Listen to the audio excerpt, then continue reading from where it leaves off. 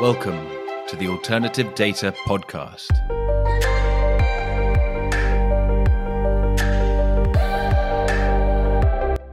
In this episode, I speak to JP Gravitt, who until January was Research Director at 7 Park Data, an alternative data company which has now ceased to exist.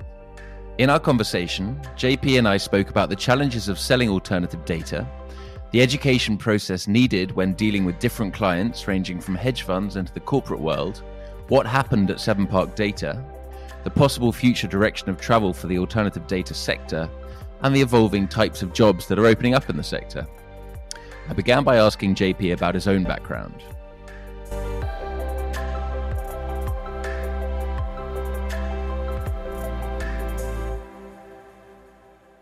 Sure, absolutely. So let me I'll stay within my Wall Street career. So really started off at Solomon Smith Barney, which already dates me, which I think you did earlier. But started Solomon Smith Barney on the sell side, quickly moved over to the buy side, spent a lot of my career at hedge funds, really as a portfolio manager and an analyst in the technology sector.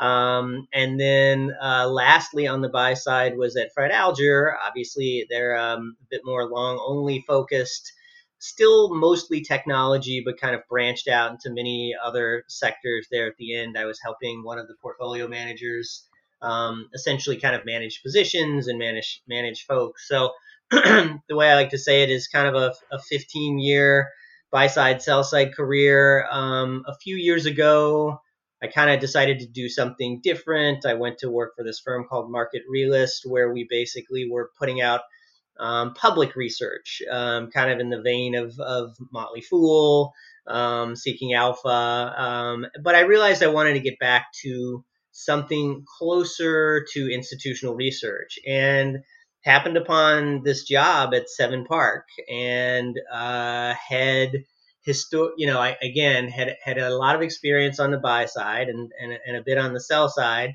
and had managed a good number of people. And this just seemed like an interesting role. This was, 2019. You had, you really had a lot of people were starting to get interested or had been interested in alternative data for a while. And now I think that just continues. So, that opportunity was really to kind of put me squarely in the middle of, how to create products from new data sets, how to look at data sets and see if they're have meaningful signal for the buy side. So let's just pull back a little bit. So you were at Market Realist doing kind of Seeking Alpha type stuff, and you saw that. Were you aware of alternative data at that point, or did 7 Park kind of strike you out of the blue as being a new kind of idea? No, I was aware of it, but I will tell you, this is how fast it moved. When I was at Fred Alger and left in 2015, really nobody, at least definitely not in long onlys, and it wasn't really on a lot of people's radar. So it really went from on no one's radar in 2015 to, quite a few people in 2019. So I definitely was aware of it, but really, to be honest, hadn't used it that extensively in my own research because it just wasn't that prevalent in 2015. Cool. Okay. And so what was the 7 Park that you joined? What was the offering? What was the situation there? So it essentially, they had been bought by Vista, which is a pretty large PE firm. And Vista, the idea at 7 Park was to take proprietary data sets from Vista and bring them to market. Historically, 7 Park had done, it had kind of the products that you think about. We had a partnership with a web scraper. We had credit card data. We had e-receipt data. But the idea was really to take these Vista companies, bring the data through, and really launch these proprietary data sets. At the same time, organize the team into, what was much more of a sophisticated kind of sell-side looking operation, right? So I like to say, and I think I said this to you before, that I think there was alternative data version 1.0, which was, here's a spreadsheet and a number, good luck. And we were moving to version 2.0, which was, what is the context of the data? Where does the data have flaws? And creating these, we called them beacon reports, which looked like sell-side data, which looked like sell side reports, because that's really how the buy side consumes, a lot of their research, right? They don't love to always get an Excel spreadsheet, go to sell, AZ 455 and get a number and then try and figure it out. So sometimes they like kind of having a little bit kind of what? So we're talking kind of data visualization and kind of trying to tell a story about what's going on in the data and trying to mine it for insights, or Exactly, is that that's the kind of exactly right. But before that product was actually called Beacon, it was called, and a lot of people call this, which it was just our insight product. So it was doing a couple of things. It was bringing the data to life, again, framing it, putting into context, talking about where expectations were, as well as later on we started to use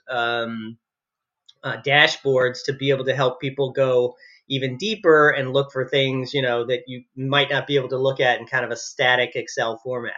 So it's a little of both, bringing context to people as well as creating these tools to allow people to go deeper and kind of look for things that we might not have thought of. when we're saying people, I mean, so obviously the big quantitative hedge funds want the less interference, the better in a way, Yeah. apart from, keeping it clean, but they want pure data to kind of pump into the black box. Yeah. What are you talking about, the kind of more fundamental style hedge funds, when you're saying the people who are interested in perhaps more analysis along with the data? Yeah, again, those larger hedge funds that will just take a data feed, that's not a huge number of people out there that have the kind of sophistication where they have a whole, crew of data science folks and people they're going to interpret the data and then, sort of get it out to the rest of the firm. There just aren't that many people that have those kind of resources. So again, that's what we realize is, yeah, there are definitely people that just want hardcore data. We'll deal with it. That's the quants. That's also some of the fundamental folks that just have a big in-house team as well.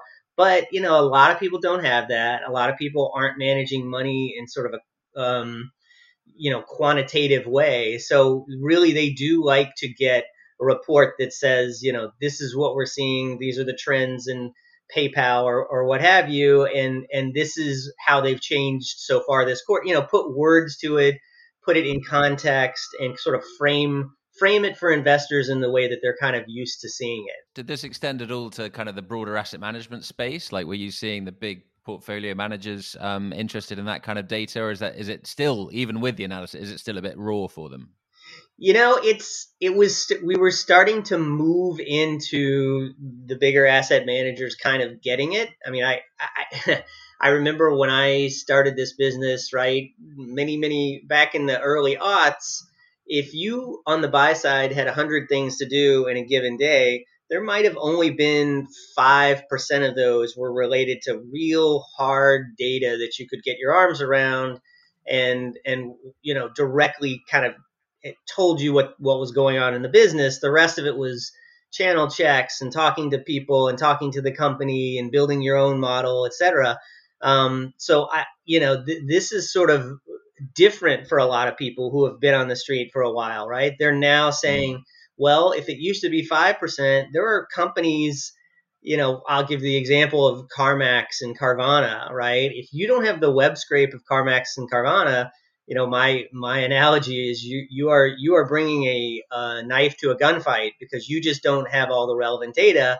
You can do all the channel checks you want in the world, but some of those web scrapes are so accurate that that's really all you need to do. So I look at all the sectors and the different companies, and you can just feel the needle moving from, like I said in the beginning, several percentage points of your day were spent on data to, now really you're getting 80% of your input is from data. And I think that just increases over time, right? There's more and more data sets. There's more and more people out there that are looking to sell their data. And I think over time, more and more people on the buy side will realize that if they don't have a good engine for taking this in and understanding it, then they're going to be kind of left behind. So you at Seven Park Data, it was initially the offering when you joined was very much about taking the other data sets owned by this proprietary data sets owned by the private equity firm which owned Seven Park, and kind of being a shop essentially Right. for them, and the shop front.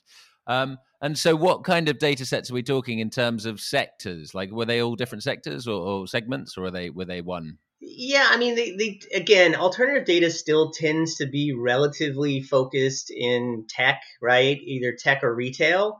So, a lot of the companies that Vista owned, and you can go on Vista's, webpage and look at all the different companies they own, were a lot of, Hmm. software and SaaS companies. So if you think about it, it really depends on what the software and the SaaS is doing, right? So a lot of that is recording internally to companies, like what is it you're spending on tech spending, or maybe there's a piece of software that records insurance data. So really the idea was to kind of take those and bring them to the market as alternative data sets, and again, a lot of them were really tech focused, and some of them were starting to bleed into what I would call the industrial side. But still, I think still today you see mostly tech. And when I say tech, there's a lot of, internet and web scrape data. And then obviously retail, because so much is done online now. But I think it's starting to move a little bit. I mean, I will say, one of the hardest things to do, and one of the hardest things that we had and Vista had as well, is these are companies that have customers that there could be some privacy problems or Mm. concerns. And so, I mean, I think one of the issues ultimately at Seven Park was that a number of those companies that they thought would just kind of jump at the chance to sell data kind of said, you know what, I'm good. I don't need to do anything with this data. I'm just going to run my business. So I think, again, more and more people are going to do it, but it is going to take time, right, for people to feel comfortable with that. I mean, you can even see that in today's, what's going on with credit card data, right? What's going on with the Yodlee data, and there have been a big bank, I think, pulled their data from Yodlee, and it makes sense, right? Either there's privacy issues, or maybe that bank wants to monetize the data themselves. Either way, this data is going to continue to kind of churn and move around. And that's why I do think you have to like continue to monitor it and understand what it's telling you. And it's not just a static thing. Mm. Yeah, no, I absolutely. I mean, when I say what sector of data, I mean kind of, you've got your transaction data, and you've Yeah. got your geolocation data, and you've got your web scraping data. So, and I meant sector in terms of that. Like, so is it proprietary transaction data, or Yeah, I think that is really proprietary transaction data, and not like another big credit card set or another web scrape set. It's much more, is there a company that, and think about it this way, right? There's this whole concept of the Internet of Things, which means basically everything is going to have some piece of data that's connected with it at some point, Mm, from buying a refrigerator to computers to probably buying your groceries at some point, right? And it's really a question of like looking at that particular data that comes in, and if you can have something that no one else has, again, I'm not saying this is the best way to go, but if you can come up with a proprietary data set that no one else has, that talks about mileage driven by cars, or there's a lot of different independent data sets out there that aren't going sure. to be sort of those same ones that people are looking at, which is credit card, e-receipt, and web scraping. Sure. Okay. So absolutely. I think diversity is a huge thing, because then you can start building the picture. Yes. Having different streams and kind of complementing each other with. Yeah, yeah, and that's a great point. One of the things that we tried to do, again, when I started at Seven Park, we ended up having some trouble with data sets. One of them was kind of a famous trouble, was we had this traffic data set. It was built off this company called JumpShot, and ultimately Google kind of said, well, you can't really do that anymore. So again, like I said, data sets kind of come and data sets go. But the idea when I got there is we had multiple data sets. So we had an e-receipt panel, we had web scraping, we had like I said, you have credit card, and the idea was to bring all these together and to kind of try and get a holistic view of a particular company, right? And I my clever name for that was, we wanted to launch reports on, Amazon 360 or Etsy 360, where we would bring to bear multiple data sets to try to give you a full picture of what was going on. And I mean, Amazon's a good example. There's, we ultimately there was some AWS data that we had, and then there's obviously the huge retail portion that you can get from, credit card data or e-receipt data. And, if you can kind of put 2 or 3 or 4 data sets together, you might, be able to get closer to the ground truth of what's going on if you've just been using one. But it strikes me that in your position, you with your shopfront position and your variety of wares which you're kind of selling to potential clients, then you've got an interesting insight into what the market likes and what it doesn't. I mean, first of all, did you find that your potential clients were buying into your vision of this 360 kind of you want it all type thing to see how everything works, or were they trying to kind of unbundle it and saying no, we just want this part of the data, and linked to that? Did you price everything differently because as a result of varying demand? Yeah, I mean, you definitely had to price things differently, and there are definitely, there's more competition in some of these areas now than there was, right? I mean, there's now kind of some really big companies out there like Yipit, like M Science, like Consumer Edge, and some more, but they're all, again, to varying degrees. Some of the data they're selling kind of overlaps, so you do have to be able to find an interesting way to put it together and make it different, right? So again, if I just say I have a credit card data for Etsy and 3 other people have that, then that's not really technically worth a lot on the open market. But if I have 2 or 3 different data sets that I could bring together and pull it together, in a written report so that people could understand it, I feel like was getting a lot of traction. So I'll tell you, we launched last year in, I believe it was April. We launched these. They were called beacons, like I said, which was the sell side like report around the data. And by the end of the year, or I think it might even be earlier than that, 2/3 of basically the data sets we were selling were taking beacons along with it, right? So, I think there was a big interest in people, you hate to say this, I was on the buy side as well, but when you're on the buy side, you get 500 emails a day, but you'd love for someone to kind of give you the bottom line and break it down, right? You'd love for someone to give you 2 or 3 bullets, and kind of tell you, well, this is what we've seen so far. This is the frame of it, and here are the 3 different data sets we're using to get to that, and just leave it at that. Now, I will say there's a second part of this, which is you do have to try and get more detailed data for some other clients. So some clients, so one of the data sets from Vista was this point of sale insurance data. And one of the things is we actually had VIN numbers, and in VIN numbers, you can learn a lot about what was sold. So, you can look at things like, for Tesla, like dual engine or single engine. Then we had geography data, so you can kind of make, you could kind of say, well, I don't think Tesla's going to do well until they really grow in Kansas. So I want to see what it looks like in Kansas. So I do think bringing more detailed data around some of these was very interesting to people. And again, that's where that format of like being able to write it all out and make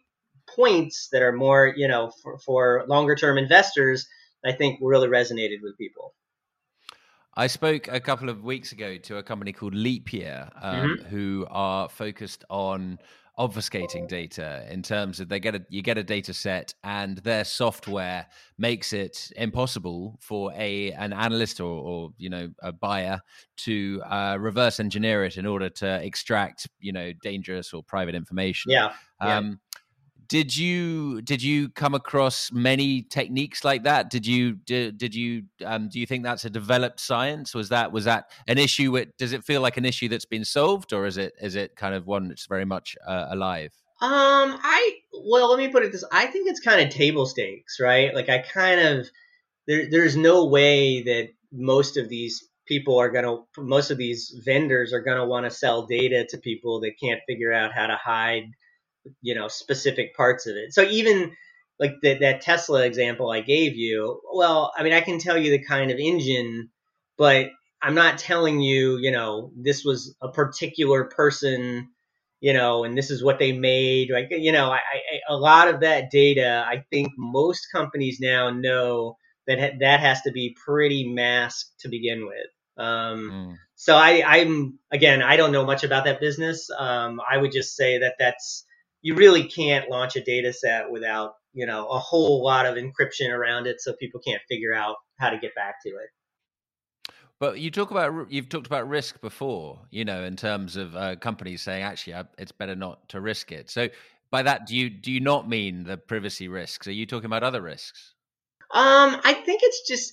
I mean, there's definitely, to your point, yes, you would have to make sure that there's no privacy problems there. But I think some people just felt kind of, even if you could guarantee that, right, that they just felt a little uncomfortable, or maybe they hadn't, um, gone to the clients that maybe they built 1,000 or 2,000 different clients, and they felt like to be able to stay a trusted partner to these clients, they might have to go back and say, hey, by the way, I might want to take this data and sell it, but don't worry, it'll be private and people won't be able to figure things out, right? I mean, that's kind of a hard sell if you don't, approach people like that to begin with.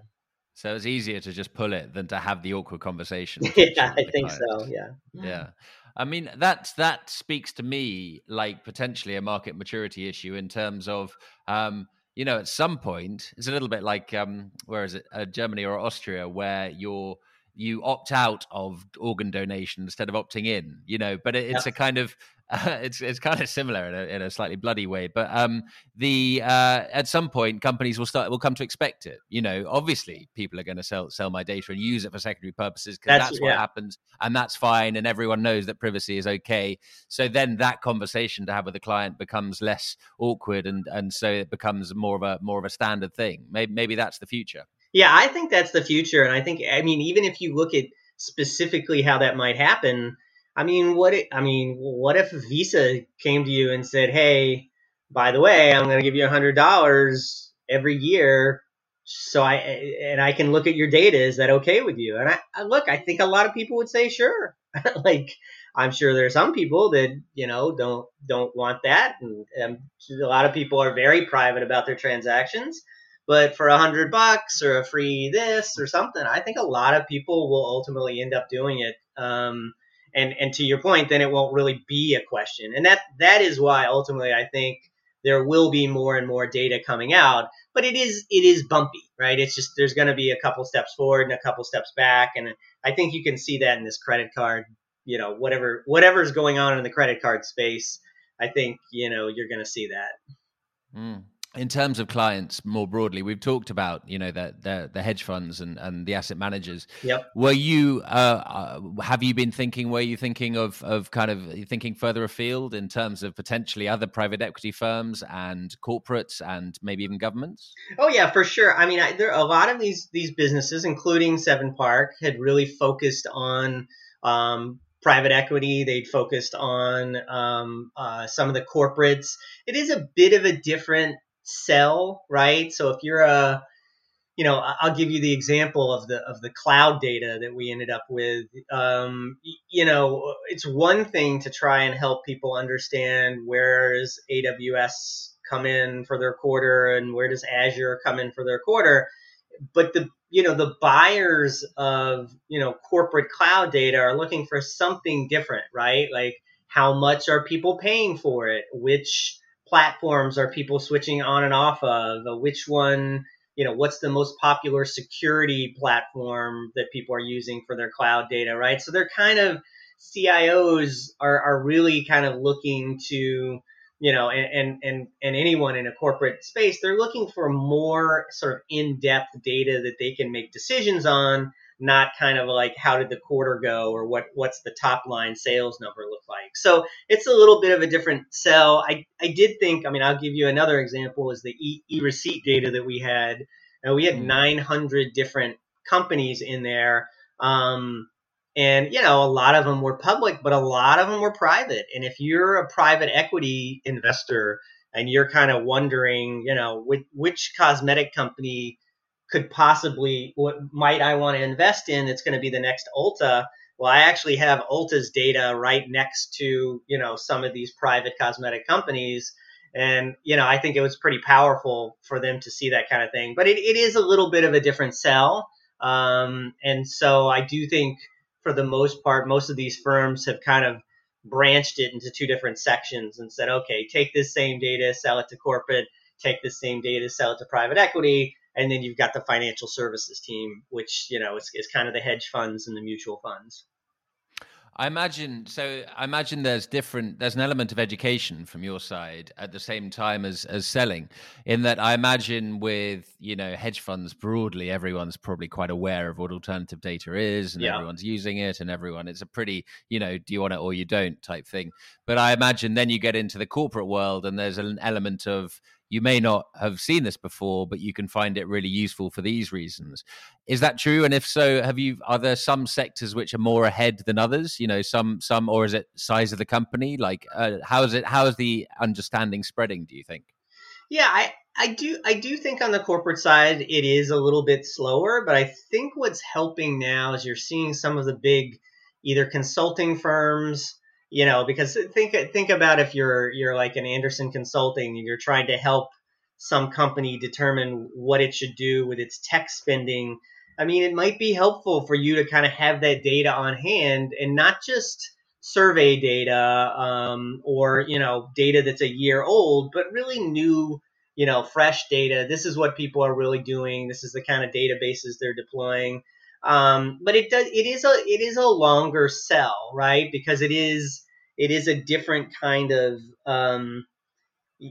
what is it that they're looking for, and they are looking for different things. But I will say, I guess one point I would make, I do think the financial service business, even though a lot of people are pretty, some people are pretty experienced with alternative data now, and some people are obviously not. And long onlys barely use alternative data because they like to, think they have a long-term horizon, and, what do I care what's going on this week or next week? But I think it's important to help people on the financial services side understand how to use the data as well. And what I mean by that is, historically, a lot of people have looked at this data and said, hey, I want to know how the quarter is going to end up. Well, how the quarter prints is important, obviously, but that's one day. You have 89 other days to kind of trade this stock, or try and understand the ups and downs of the stock. So I do think there's too much of a leaning on, like, how's the quarter going. I think that the long onlys don't really understand that you can see longer term trends develop in the data, like right in front of your face. My favorite example of that is Grubhub, when they started to lose share to DoorDash and even Uber Eats. We had a chart that showed you how week by week they were losing share. And if you were that stock was $120, and if you were a small cap or mid cap manager and you'd been thinking, oh, I think Grubhub's doing fine, well, this data could have kept you far away from Grubhub for a year, as that stock went from 120 to 40. So I do think people don't really use it right. And then there's other data that's not going to nail the number, so to speak, right? It's just going to help you directionally. And I think sometimes people are too reliant and thinking the data is just going to give them the answer, when actually sometimes the data helps you frame a different question, or or compare two things versus just kind of, okay, Amazon's revenue is going to be $95 billion, period. Yeah. So I do Yeah. think they kind of use it a little bit. I do think that there is some education that still needs to happen, even with the folks that know how to use it.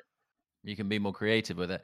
It reminds me. There's a classic story I was reading about recently of a great investor of the kind of the old school. I think it was back in the 90s, and his wife came across these incredible tight. I think they're called pantyhose in America, aren't they? And but they were they were just great, and they were affordable, and they were just revolutionary for her. And she came and told him about them, and then so he got a pair for every woman in the office and got them to report back to him, and they agreed, and the price point was amazing, so he invested in the company. Yep. And it's that old fashioned that was a good old fashioned seeing that something is working in the market, and then it was a huge success. But it strikes me that you could use alternative data for that in a way as well. If people suddenly start tweeting about how much they're liking this new product or whatever, Right. then it could be the exact same thing. You could spot it in that alternative data and see that there is something going on. If you're using the data with a kind of creative mindset, then you can see opportunities perhaps. Yeah, absolutely. And I think there are a number of firms that are doing just that, where they're, sort of, mining social media to figure out what people are really liking and talking about. And, I think especially that's really helpful when new products come out, right? So again, that's Yeah. one of the interesting things about the data is we had email receipt data on Apple, which was okay. I'm not going to say it was the greatest thing in the world, but when the new iPhone came out, I could tell you exactly how it ramped versus the last few iPhone ramps, and that actually is quite important, right?